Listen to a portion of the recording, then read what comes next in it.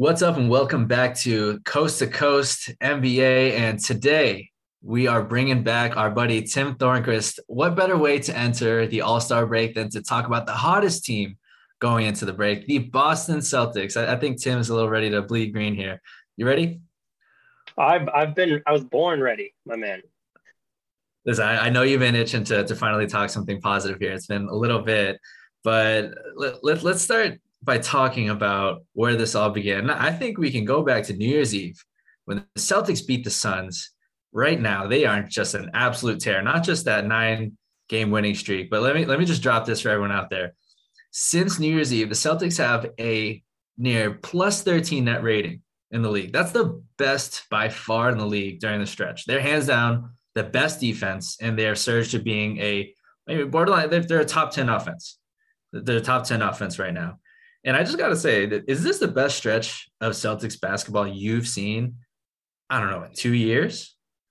In 2 years, 100%, because from last season into this year, it's been very troublesome at times, and it's been very tough to watch because I love watching my team, but when they're so up and down like a roller coaster, it becomes a little annoying at times. But in terms of the past 2 years, this has to be the hottest stretch because the defense has outweighed the offense, but the offense has been there as well. So 100% has been the hottest stretch over the past 2 years, and they've been long overdue. I keep telling you that they just need to hit a 5 to 10 game win streak to kind of propel themselves forward in the standings, and they certainly hit it at the most perfect time. It would have been ideal if they cleaned up against one of the worst teams in the league, but that was your typical trap game. So it Yeah. happens.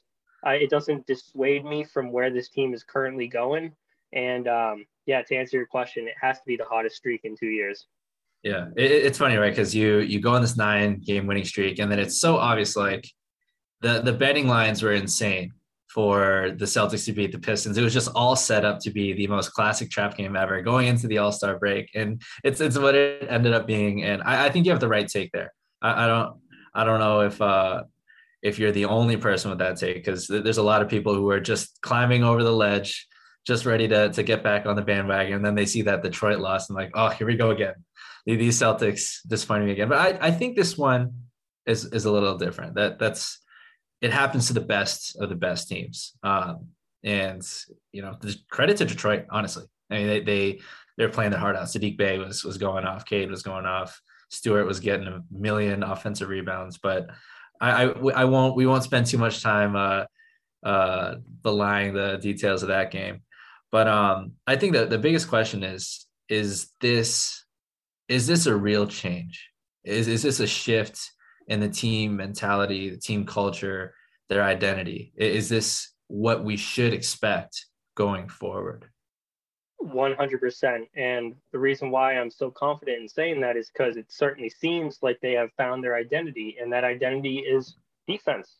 And with good defense comes good offense. And when you play hard, those 50-50 balls go your certain way. So a deciding factor for me, it seems like Marcus Smart has really taken his role, and understood it. And he was out on this past game, and that was one of the first times that the defense had let up over 100, 105 points or so during that 10-game stretch. So they certainly found their identity, and they're playing well. And the addition of Derek White is the perfect addition for exactly what they're trying to do. And we saw a little snippet of it towards the end of that Detroit game where he stole the ball with 5 seconds left. It was kind of your typical Marcus Smart play. And now you have a second player in Derek White who can make those good defensive plays. He's certainly one of the best passers on the team immediately. Yeah. And they found their identity. This is what to expect to go forward. And I see them coming out of the break, winning the next 3 games. They go up against, I believe it's Brooklyn. They face Indiana in that stretch, and they also face the Pistons again, I believe. So you got 3 relatively easy games because that game is in Brooklyn. So what could have been a 10-game win streak could have maybe stretched into 13, but I could see them coming right off the bat hot, and assuming hopefully that Marcus Smart isn't too banged up, having him back in the lineup will get that identity back and rolling, and hopefully keep a good win streak going on. And that's really what you want to see. I mean, that you're really hoping that Detroit game was just a trap game and that's it, that it doesn't really affect the the mentality of the Boston team now moving forward. I mean, it's great to see this turnaround. I mean, when we talked, I think it was around December 23rd when we had you on last, they were 16-16. They were 8th in the East. They went to as low as 11th. And now they're up in 6th. They're right up there battling. They're very close. Obviously, it's very tight up in the top realms of the Eastern Conference. So now they're right back in the battle. And that 9-game win streak wasn't just anything. I mean, they beat the Heat by 30 points. They beat the Nets by 35. And of course, they had that unbelievable performance against Philly where they beat them by 48 points. Kept Embiid to below 20, which automatically means you're like the greatest defense of all time. The way he's playing, they shoot over 55% from 3, making 25. It was just unbelievable. And are we now starting to see this Boston team kind of sculpted in the image of their new head coach? Is this the team that Ime Udoka wanted from the start, but we're only starting to get to really see it come to light now? Yeah, I certainly believe so. I believe that when we made the coaching change in the offseason, one of the first things that Udoka said was about the defense, and they got to play great defense. And they certainly have the pieces to do so with the size and the length and the tenacious defense in Rob Williams as well as Marcus Smart. So you throw in Derek White into the mix. And also that addition with Tice is a low-key, very nice move because when he was playing with the Celtics a couple years back, he was a perfect backup center. At the time, he was kind of the starting center, but with the emergence of Rob Williams, kind of having Tice in the back as the backup center is going to be huge for the team because he brings another defensive emphasis to it. So I certainly believe that this is exactly what Udoka thought the team would be, and they're certainly hitting their stride at the best point. And they've only gotten better throughout the months. I saw something on Twitter just before jumping on here.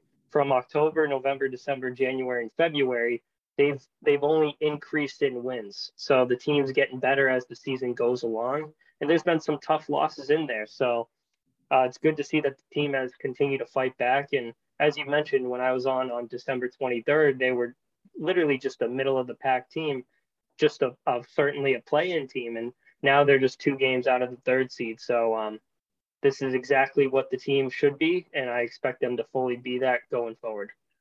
Yeah, and I think you said it there in the defense. It's awesome to see it consistently because you saw it in so many stretches, like 3 quarters of awesome defense. And those 3 quarters of awesome defense all season long is why, this isn't just some random blip of good defense. They've been hovering at a top 5 defense all season long, really. So it's no surprise to me right now that engaged all game long, they are just crushing teams in 9 games. I think it's a 21-point margin of victory. That's insane. And the defensive part of it, what I think too, this is sustainable is how they're doing it. They're not doing a lot of gimmicky things on defense. They love to switch a lot. And they're really good at it, and they have the personnel for it. Grant Williams has been great, and you really see how good Robert Williams is on the perimeter, and he's only getting started. I think he still has a lot of potential to keep getting better at that. And fun fact here, on switching, Brown, Tatum, and Smart, they're all top 15 in the league on switches. They're top 15 in defensive rating when switching. And I think Udoka has really empowered the individual ability of all his defenders and all his weapons, especially in the paint. I mean, Williams and Horford, those 2 are just the perfect paint protectors here. And I think, Ronan, to your point, this is what Udoka wanted this team to be from a defensive perspective. I think that's why I'm excited. I'm excited about what they're going to do in the playoffs from that point of view, because, we can talk about offense here in a second, but defense is really what's going to be the thing that keeps this team in games, that allows them to, if Tatum's having a bad night, like he's had plenty of them, that gets magnified when the defense gets sloppy. But, when they're still putting in the effort on that end of the floor, they have opportunities to make up for nights where him and Brown aren't necessarily balling like that. So I'm excited to see this continue. And I have no reason to believe that'll change, at least. Absolutely. There's certainly a threat in the East. And, in December 23rd, I would never have thought to say that, but they've kind of emerged as that team that, to your point, defense is going to keep them in games. And they got one of the best defenses in the league, and it's going to be exciting to see what this team can do. and sticking to that point, because I want to talk about the East as a whole, and I think the way that the Celtics fit in here is becoming more apparent due to that strength. How do you feel now that there's been some movement? You talked about the trade deadline acquisition. Celtics really went all in on defense, and I'd say there's a little bit more to green than meets the eye. We'll say that, or white. I keep saying green. I don't know why, but I wonder how you feel about how are you going to match up with the Nets given if Kyrie is allowed to play, Durant is healthy, they got Simmons, and let's talk too about Seth Curry. He's been awesome there. And then now you get Harden with Embiid. You see how well the Raptors have been playing. The Heat have been great all year. Now they get Butler and Adebayo back. The Bulls, they're not even healthy yet. DeRozan's playing like crazy. The East is tough. So do you feel like the Celtics can match up with anybody with their defense? Is there any team that scares you, like, oh, that matchup, like Giannis, for example? Like, how do you feel like you get into some of these matchups? Do you feel scared by any of them? I wouldn't feel as intimidated to face the Bucks as I would feel to face a team like Brooklyn or even Philly, because with that pick and roll action with Harden and Embiid, it's going to be very hard to stop. But now you add in, assuming Brooklyn is 100% healthy and Kyrie can play in the home games, I'm interested to see how Ben Simmons can be, but he's one of the better defenders in the NBA. So with that offensive firepower in Brooklyn, it's a little bit intimidating. And Seth Curry he's lit up the Celtics before, and so adding in the perimeter shooting that team has, it could bring some tough switches, tough ways that the Celtics could maybe even defend them in certain ways. So I would say that it's not like a cakewalk, and I wouldn't say that the team it can beat anyone, because those teams have the better players in certain positions, and that's something that I can't overlook. And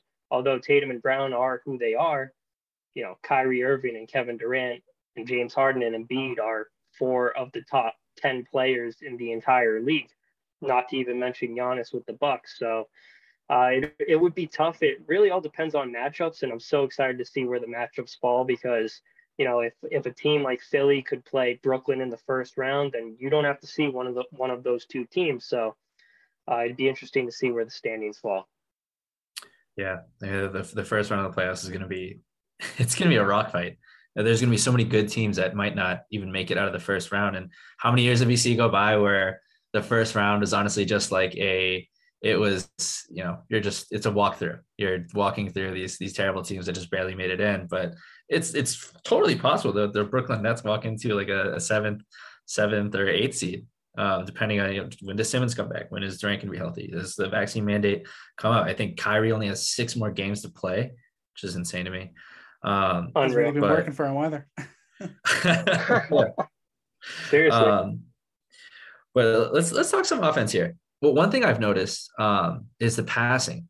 But like, where did that start to improve? It feels over this stretch, in terms of passing, they went from a bottom 10 team in total passes per game to a top 10 team in total passes per game, and that it's been pretty apparent. It feels like it's more fluid on the floor. It feels like there's a lot less selfishness, a lot less ISO heavy, and there's a literal quote from Embiid where he says the Celtics are an easy team to defend, and I think Udoka put that on the bulletin. They're all smacking it on their way out. And I thought that was an awesome way to really just go into Philly and just shut them all up and put such a performance like that. But I think it really speaks to how they've changed their game. And I wonder where do you think that came from? Like what kind of galvanized that? It's crazy. It's night and day from the beginning of the season until now, because you're right, to your point. There was a ton of ISO ball in the beginning of the season, and it was very frustrating to watch, but it's all about the fluidity on the court. They're making the extra passes, they're moving around, they're switching on defense. It just seems like they're all engaged together. So I think it starts with the identity of the team. They found their identity, and then the rest of the dominoes fall into place, and you have certain players that are starting to know their role. And I think Smart is kind of understanding his role, because he wants to be that third star on the team, but now he's kind of taking it to be the point guard, where he's making more of a point of emphasis to make the better pass rather than hucking up as many 3-pointers as he once was. So, my thoughts are that they found their identity and everything else fell into place. And it's certainly been a joy to watch because they're making that extra pass, they're finding that open man in the corner, and they're switching on defense, and they're really moving forward as a team. And it seems like they're having a lot of fun. So it's been my thoughts are it's just the identity of the team coming to light, everything else making more sense from that. Yeah, it seems like that's kind of, you keep going back to Smart, and he's definitely improved as season goes on. Earlier on in the season, he was seem kind of annoyed at what was going on. And I think, I don't know if any of you guys saw Tatum on the JJ Redick's podcast. And after Smart made comments, I think, I'm not sure it was Tatum and Brown or just Tatum, that he needs to pass more. He said that they went down and they sat down and they just talked it out. And I think kind of since then, I think everyone's kind of understood their role a bit better, and things have just progressively got better within the Celtics camp. And that's been huge for them, because obviously Smart is, as we know, is definitely a big personality among the locker room, and that. So when he's on the right hymn sheet as everyone else, things are going to be clicking. And he's not this superstar offensive guy that Brown or Tatum is, but the role that he can play for this team is so crucial. And it's great to see that he is really embodying that at the moment, and it's really helping this Boston team kick on. Yeah, no, it's critical to their success. So that's an excellent point, Ronan. Yeah, it's good to see him be two things. One, on the court, be put in that traditional role, allowing him to be more of a point guard. That, when you see him allowed to have the ball in his hands, bring it up the court and get team in sets, like, he's much more engaged. He's so much more engaged, and the team is so much the cleaner for it. Like the possessions are a lot cleaner when he's starting the possessions off. And how many times do you see, they stick him in the corner, they stick him in the wing, off ball, and if he doesn't even touch the ball in a possession, like, it's not even helping, because teams are going to let him shoot, and he's not going to have the gravity as an off-ball shooter to even help Tatum if he's just trying to ISO. So it's good to see that, and it's good to see more of it, even with the presence of Derek White. And on the second point, like you're talking about all the off-court stuff, Marcus Smart has been forever just been this identity of the Celtics. He's been the heart and soul, and it sounds so cliche, but it's so true. And it's cool to see throughout the throes of a difficult year, another difficult year, like this consecutive years. And we're so used to an NBA where anytime you see drama like that, you're like, oh, you can trade that guy. They don't like each other. Like, you gotta blow things up. And we're so quick to, and we enjoy change. We enjoy like stuff like that to see player movement. But this is an organic team. The Celtics have put together a team of guys they've drafted, guys they've believed in, and they've been really criticized for sticking with it and not making a lot of drastic changes. But to see them make a change like this in the middle of a year after consecutive seasons of having failures, and if they're actually going to work this out, that'd be really impressive. Like, we haven't seen a team just figure things out culture-wise in this type of situation. We don't see that very often. No, you don't. And it's so awesome to see. And I also want to say that I think with the subtraction of Schroeder is helping the ball movement as well. And I know it's only been a few games, so it's a small sample size, but he was playing for a payday. Let's call it what it is. So removing him from kind of calling his own number, so to say, I certainly think that the ball and the fluidity, everything is moving a little bit better. And someone like Derek White, who is just he's so not selfish. So adding him into the mix with the subtraction of Schroeder, and it's helped the Celtics. And yeah, I think they found their culture change, and it's here to stay. So I'm excited to see what it's going to be like after the All-Star break, and hopefully they don't break my heart. They've been pretty good at that recently. But yeah. When they signed Schroeder, I never liked that from the beginning, because I feel bad for Schroeder too, because the perception was always going to be he's playing for a payday because of what happened, because how screwed he was in the offseason. So no matter what he did, even if he was playing well, people would still, be holding that in the back of their minds. But he's, ever since his time in OKC, he's really always been given this role of being downhill point guard, get to the rim. And that's how his playmaking is going to come from that. It's going to come from him making a play with ball in his hands, not really making a play for others. Like he hasn't been that guy. So when the Celtics signed him, I always saw that as being an issue because you're adding another guy who needs to have the ball in his hands to make something happen. And that's not what this team needs. So getting a guy like Derek White is just perfect.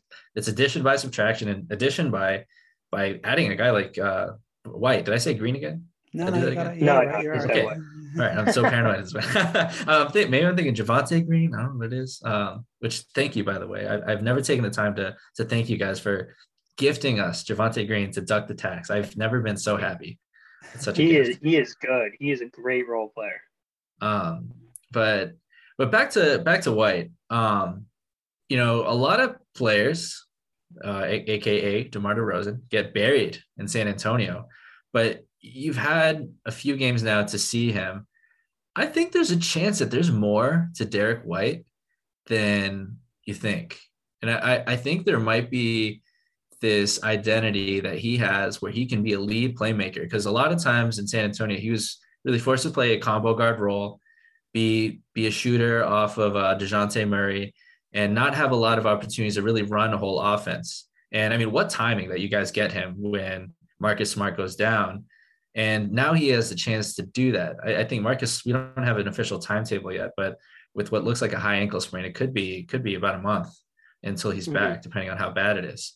But I'm curious if you're excited for that, if you think he has potential to slide into that role, and what you think that might affect in terms of the ceiling of the Celtics right now. Oh, I'm thrilled. I'm ecstatic. I think that, like you said, it's so convenient that we add in D White and then Marcus Smart gets an ankle injury. And so now all of a sudden Derek White can come in as the starting point guard and play more of a playmaking role.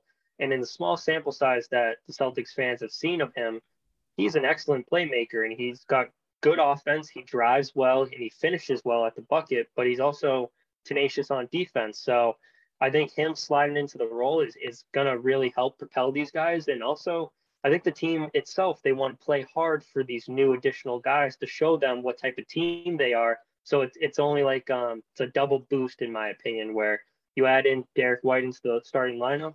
Tatum and Brown are going to try to elevate their game to show Derek White what it's like to play for the Boston Celtics. And it's only up from here, in my opinion. Brad Stevens is a genius, isn't he? All this stuff he's putting together, man. He can do it. He is unbelievable. Knows how to do it. What are you going to give him for a grade? What are you going to give him for a grade? Speaking of Brad Stevens, if you had to grade him right now for the job he's did since he randomly got promoted to that position last year to now, what's your grade? I'd have to give him at least an A. He got off of Kemba Walker's bad contract. Bringing in Al Horford was actually a good move. He brings good defense and relatively good offense, and he meshes well with the team. It was surprising to see Josh Richardson get traded at the deadline, but for Derek White, it was totally worth it.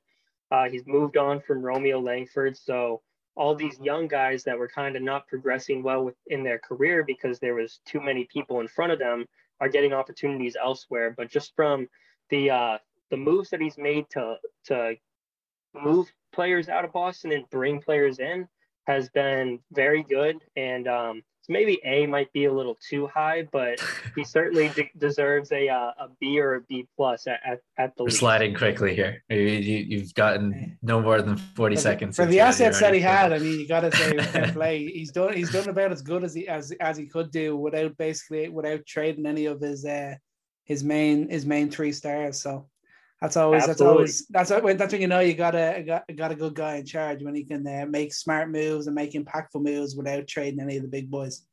Yeah, that's right, and that's exactly why he deserves an A. Fair enough.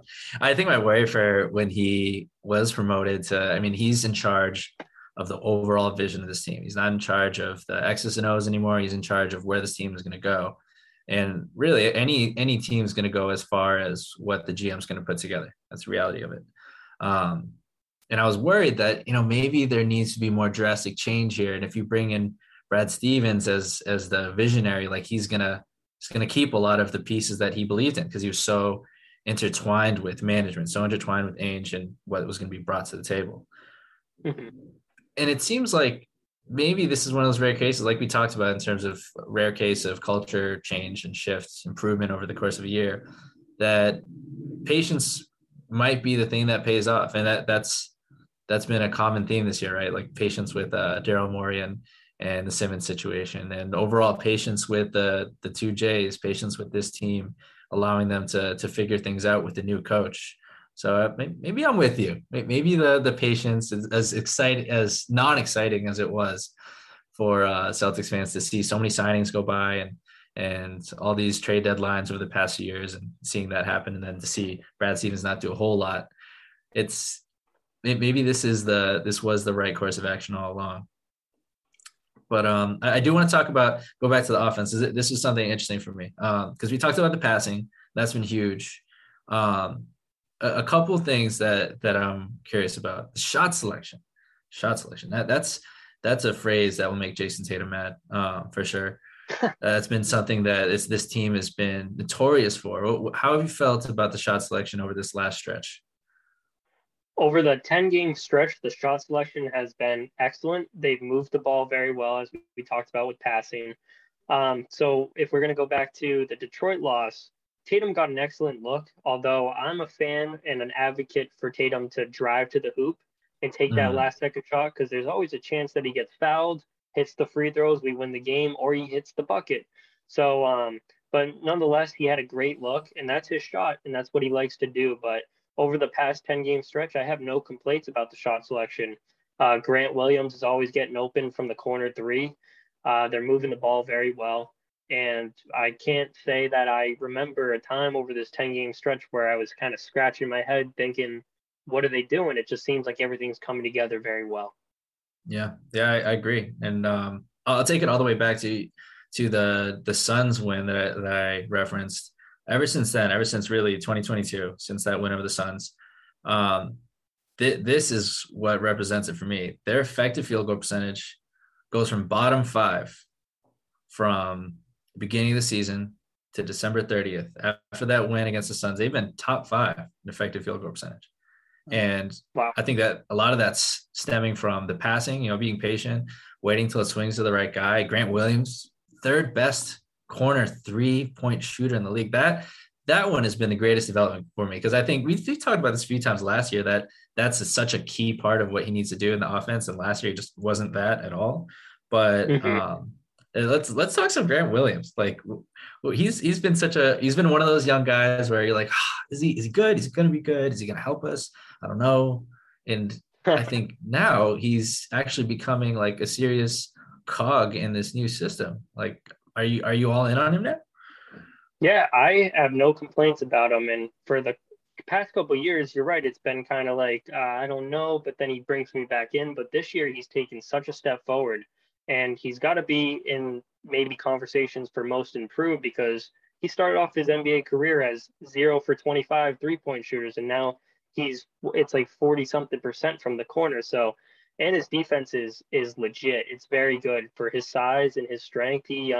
He brings a certain element to the team that they desperately need. So when he's in the corner and he's getting the ball, he's hitting it more often than not. It's been exciting to see. So he's taken a huge step forward, and I think it's not a fluke.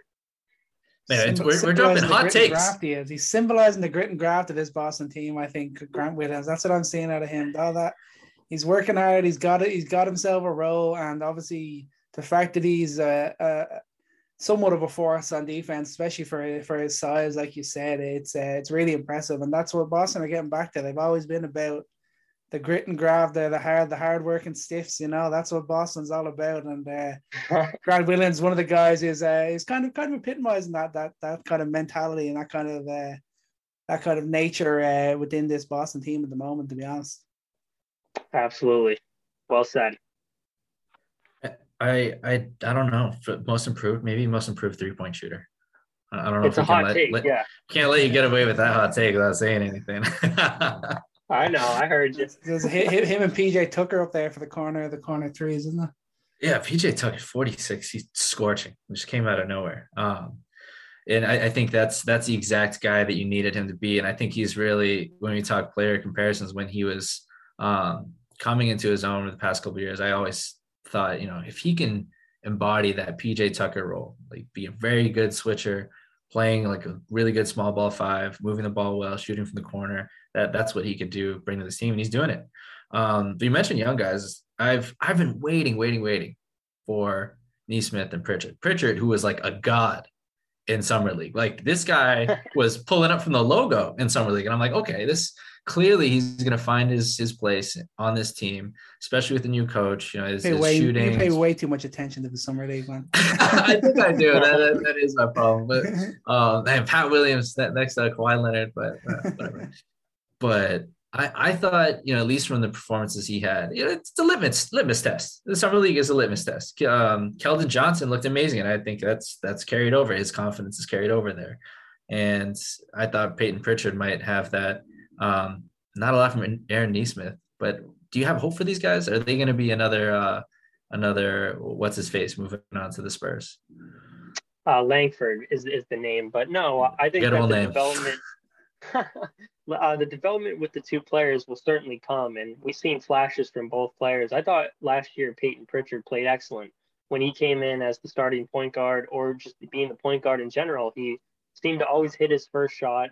I think he's taken a step back this year, but also the point guard role was kind of flooded with the signing of Schroeder and everything like that. So I got faith. I understand that they're not playing as much as they should, but with the departure of certain players, it's going to open up more roles for them. And I believe that they're only going to progress from here. And it's exactly what they needed, because they were kind of getting buried.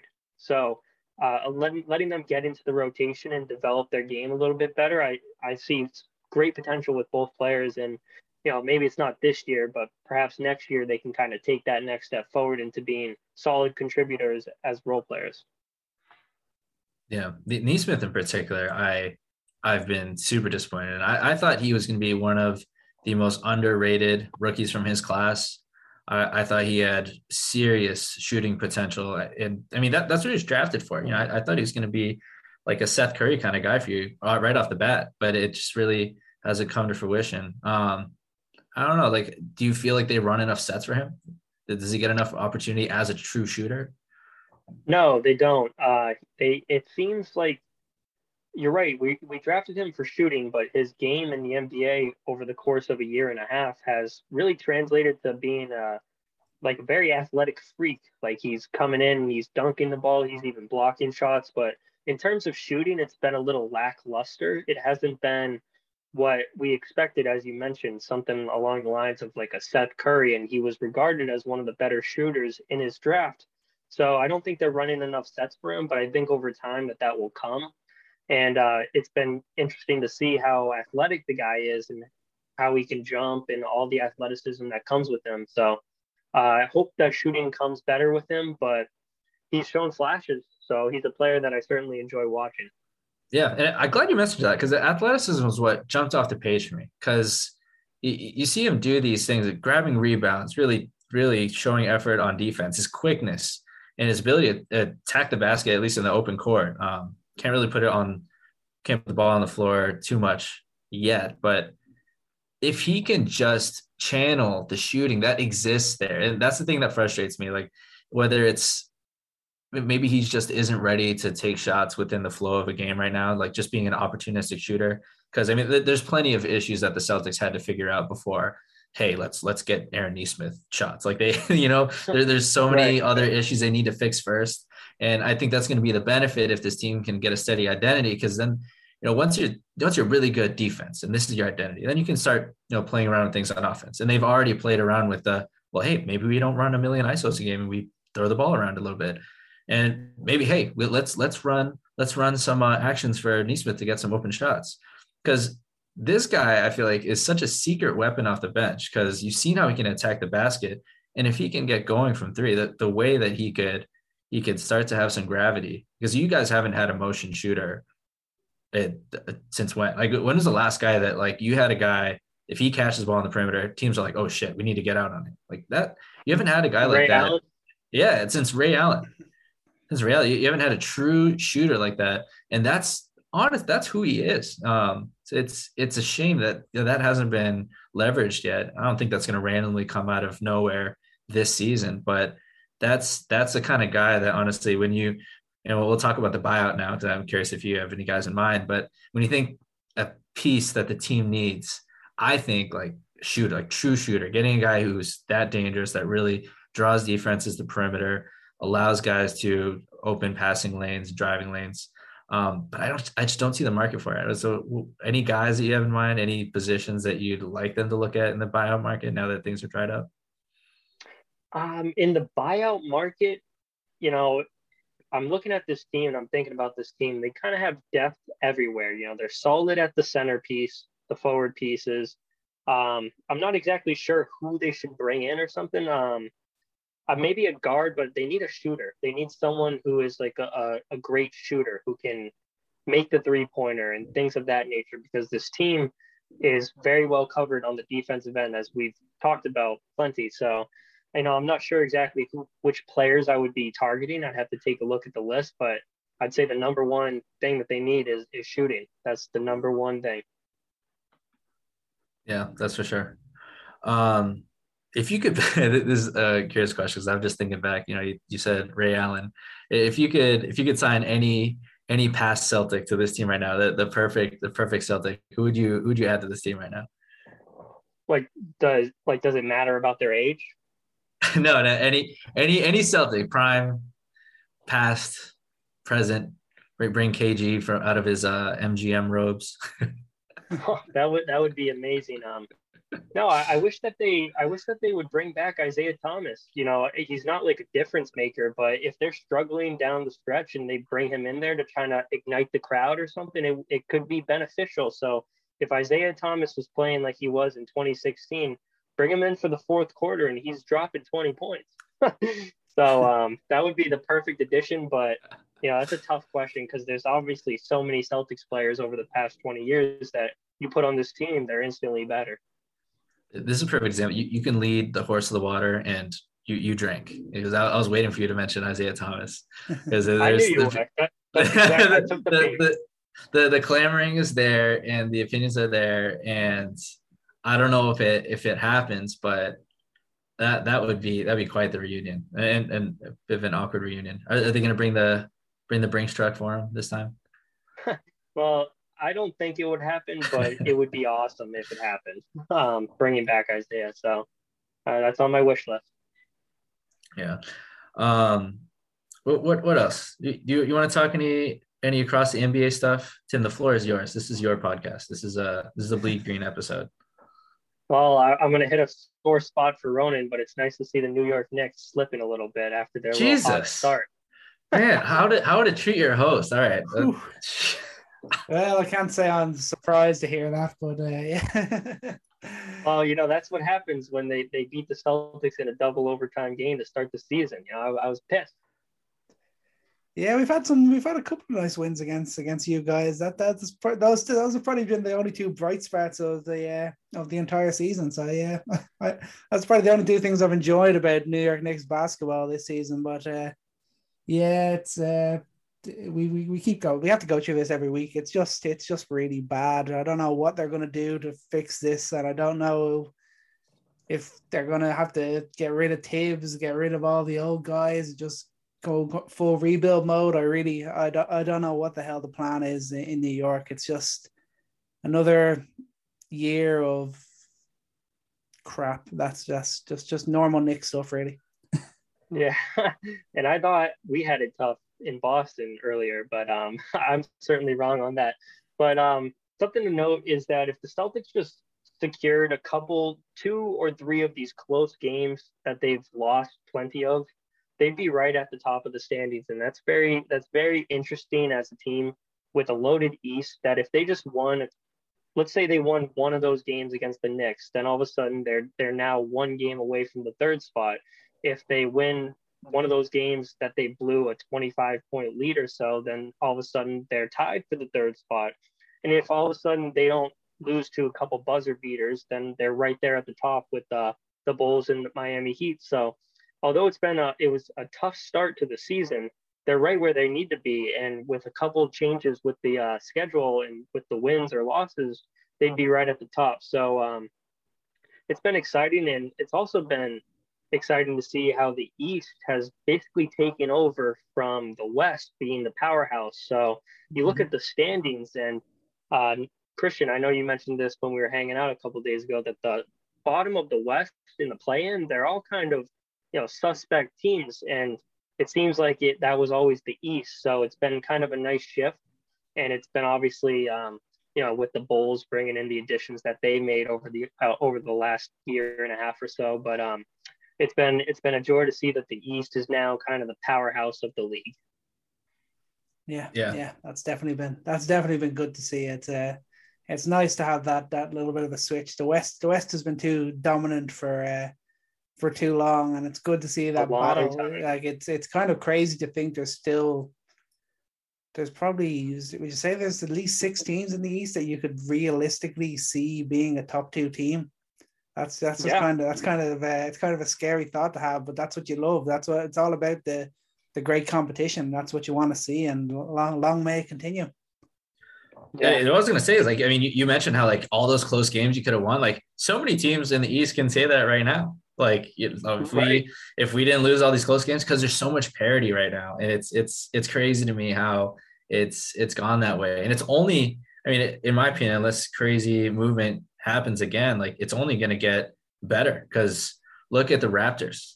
Like, they are a team that are starting to figure themselves out, starting to figure out their identity. You could look at how many different rotations they've been running all season. They've had a million different ones. Siakam is finally finding his groove, and they have a really nice rookie there. Cavs came out of nowhere. Now they're a top 4 team in the East. Top 15 team in the top 12. I don't know. It depends on the day, but I mean, the Cavs are at any point in the season arguably a top 10 team, depending on how they're playing. And that's nothing I expected. Hornets, they're on a slide right now, but dude, they've got talent. And really, yeah.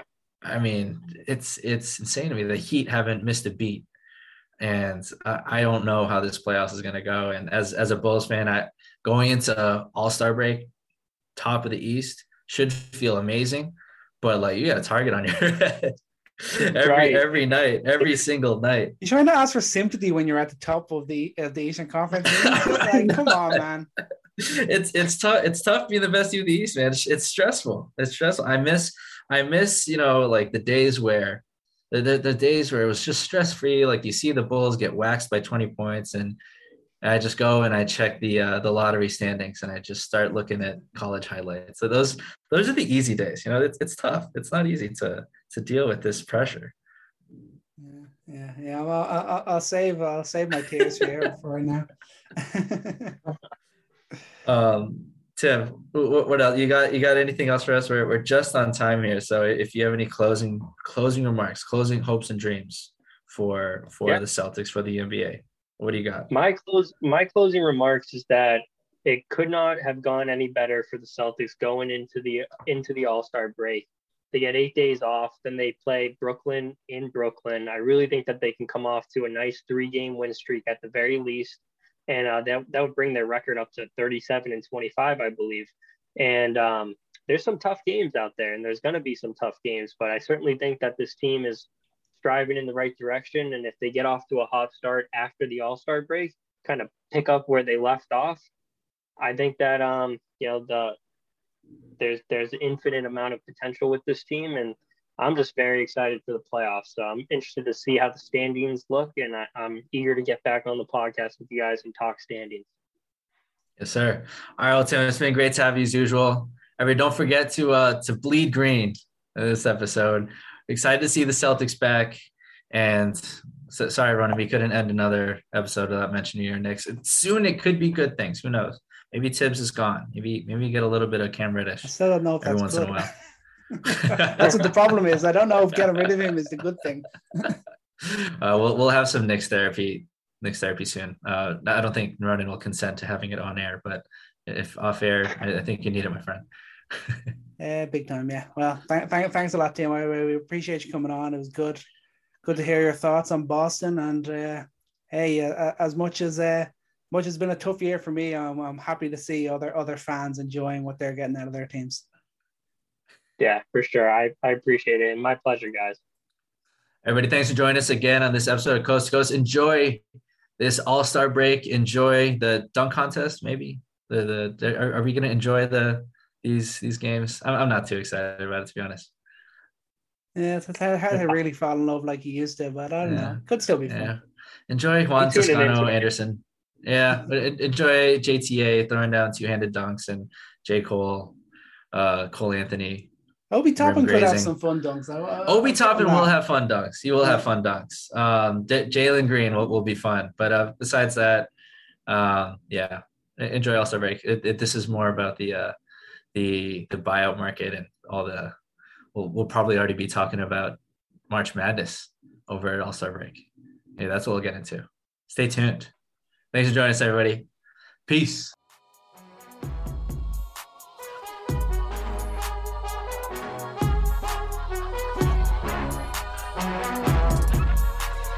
Thanks for joining us on today's episode of Coast to Coast.